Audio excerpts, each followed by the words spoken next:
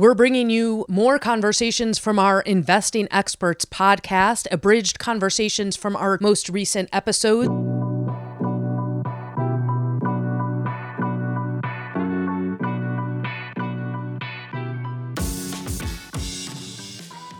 David Traynor, longtime Seeking Alpha contributor, CEO of New Constructs, an investment research firm. Look for David Traynor's articles on Seeking Alpha. And all Investing Experts podcast episodes are available with full transcripts on Seeking Alpha. Also, any article mentioned in this podcast will be available on the show notes, which is in the episode description on whatever podcast platform you may be listening to. And if you're invested in the markets, I hope you are listening to our flagship podcast, Wall Street Breakfast. So those searching for insight, investing, news, reporting, and analysis, look no further than Wall Street Breakfast podcast. Hope you enjoyed today's conversation. What would you designate as these mini bubbles when you look at the market right now? Everything on our zombie stock list. We created a zombie stock list right at a year ago, and it's been a pretty phenomenal performer. Obviously, the second half of last year did great. The very beginning of this year, there's a bit of a return to nuttiness, and we've seen it even out quite a bit. Yeah, the zombie stock list are companies that are burning so much cash that they have less than 24 months of runway. So they have so little cash that they're not going to be able to support their current cash burn rate for more than 24 months. A lot of times it's just a couple of months, a few months. And then we've seen companies have to raise more capital or cut staff, cut spending drastically. So it's, first of all, very limited runway, very limited prospects. Look at bad business model. Almost all of our zombie stocks came from our danger zone stock list. So these were already bad stocks, bad business, but zombie stocks are stocks that we believe will go to zero because they're running out of money. We're in an environment where raising new capital is very expensive and punitive, right? I mean, rates are a lot higher. I don't know if you tried to, if you look lately, the mortgage rates are a lot higher. HELOC is a lot higher. Everybody's like, and with rates being higher and money on the margin becoming tighter, we think lenders are going to be less likely to lend. Like if this company's been losing a ton of money and they've just been rolling over their debt, do you really want to be in the, hoping that the music doesn't stop when it's your loan that needs to be repaid? And lastly, they got a negative interest coverage ratio. So they don't have enough money to cover their interest payments. So yet another reason why, if they do have to borrow more money to continue the cash burn, another reason why lenders would be unlikely to lend, or if they do lend, will be at a much more expensive rate. So we've got about, I think, 30 stocks on that list, and it's a variety of industries. So, a couple, a lot of them come from the IPO timeframe. But when I think about pockets, it's technology, it's restaurant concepts, it's electric vehicles. Certain of those, everything from Shake Shack and Sweetgreen to Wayfair to Oatly, Compass, Sunrun, Uber, Redfin, Carvana, Lucid, Rivian. What would you say about Uber? I'd say that's a business that, it's a commoditized industry, right? How many taxi drivers do you know that are billionaires, right? Or taxi companies, right? They've been burning cash at a great rate. They can't do it forever. It was the corporate governance there has been horrendous. It was only within the last, I think, 6 to 12 months that they admitted that their primary KPI, adjusted EBITDA, was a bad KPI because it did not result in profits, right? So really, until a short while ago, Rena, they were saying to the world, we're doing great with our adjusted EBITDA. And then when the Fed changed its stance definitively about a year ago, a few months later, when all of a sudden the PE world said, oh, it's not just about growth. We care about unit economics and we care about profits now. Oh, so, how's that for a change in talk, right? Oh, we care about profits now. Well, then the Uber people had to come out and say, the Uber CEO, yeah, we're not going to use this KPI anymore because guess what? It was a complete joke. He didn't use those words, but that's the words I would use when you say that a KPI for a business doesn't have anything to do with profitability or actually what's good for the business. That's a bad thing. Valuation is still extremely expensive. And yeah, I think they're going to have a really hard time getting any more debt or continue to fund this business because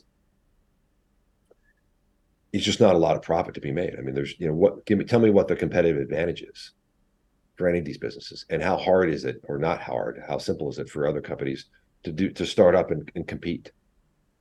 They're not really many barriers to entry for what Uber is doing. And when you ask the bankers, as I have talked to bankers who worked on this deal or the Lyft deal, the best they can ever come up with for me when I say, hey, so what is the competitive advantage? Why should someone invest in this? And of course, this is off the record, right? Their answer is, well, they can raise more money than other people, right? And I guess when your KPI is a number that doesn't result in profitability, and you have a license to burn more money, I guess that makes it in the short term, a better investment. Long term, I think it makes it a zombie stock. Fine line. So let's get to some good news. What do you like? What are some of the stocks that you're long that you would advise investors to check out? So it's a pretty wide variety. We've written fairly recently on stocks like Valvoline.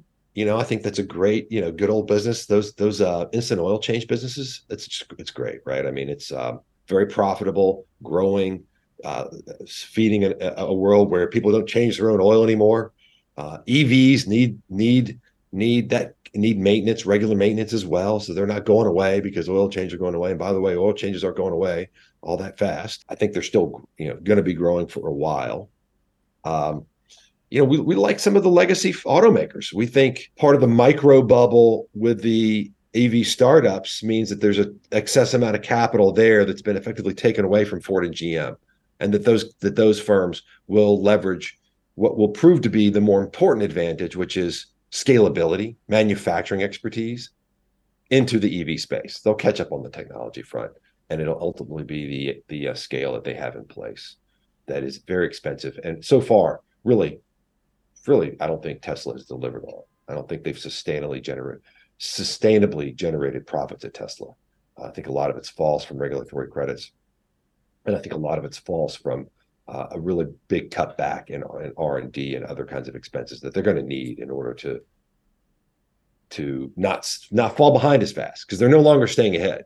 They're losing market share in pretty much every market. We just had a conversation, a bull bear debate around Tesla, and they were echoing some of those points. So you feel like GM or Ford could overtake them easy in the EV space?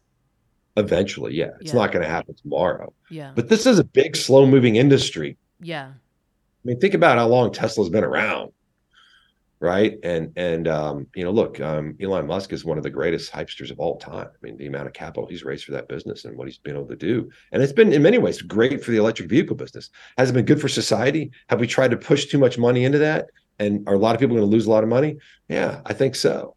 But does it help change some behavior? That part is good. That for sure is good. I mean, I think Elon Musk has done some good things and some bad things.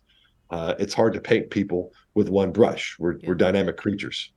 Uh, he's not the savior. He's not the devil. Well said. uh, AutoZone and O'Reilly, right? Keeping on the car theme. Those have been two extremely successful picks for us, and we still think they look good. And again, these are just great business models, very efficient, that people overlook because they're not as sexy. Let's see here. What else is on the list?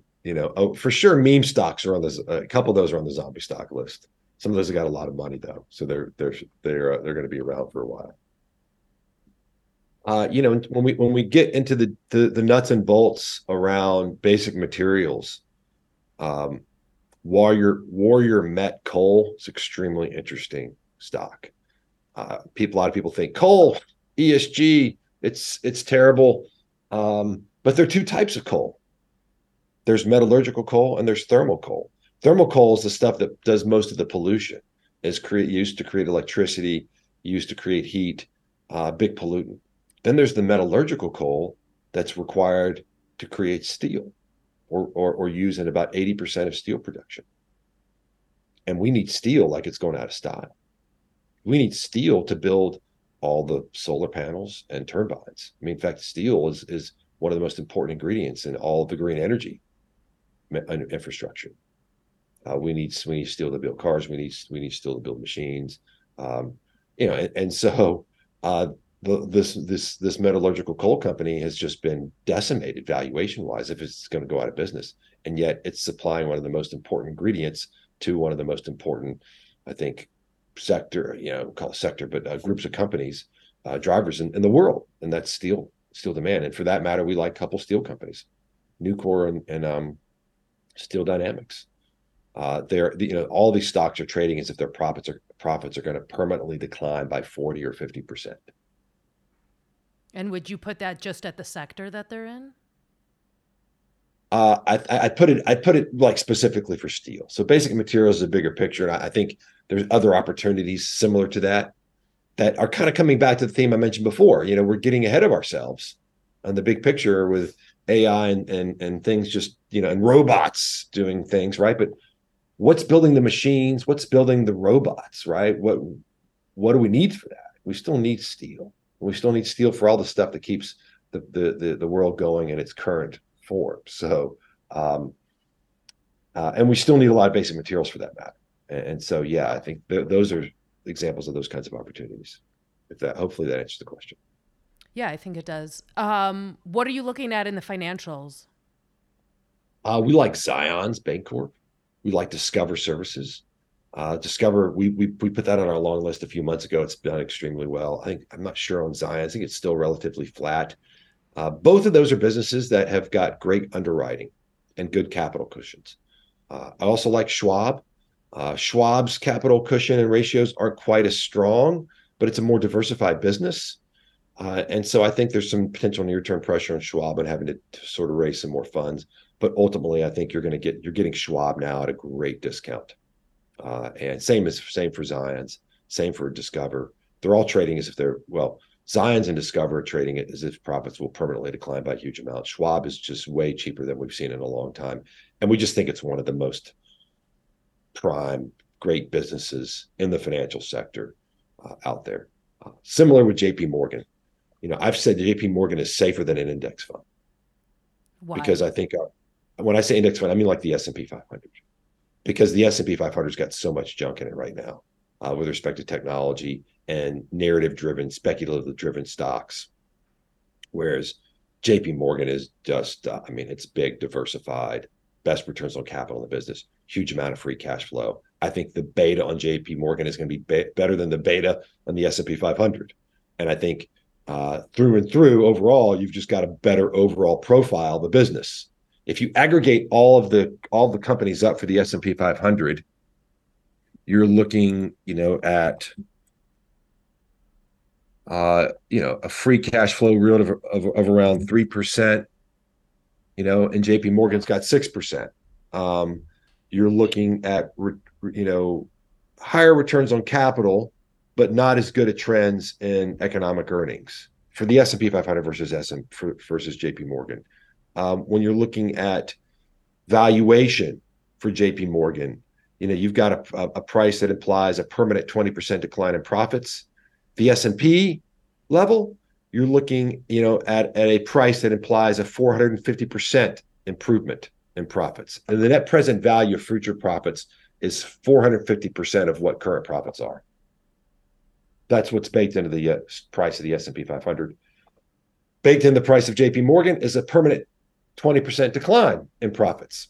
So risk reward here is just phenomenally better. Just a reminder, anything you hear on this podcast should not be considered investment advice. This is for entertainment purposes only, and you should seek advice from a licensed professional before investing. If you enjoyed the episode, leave a rating or review on your favorite podcasting app, and we'll see you soon with a new episode.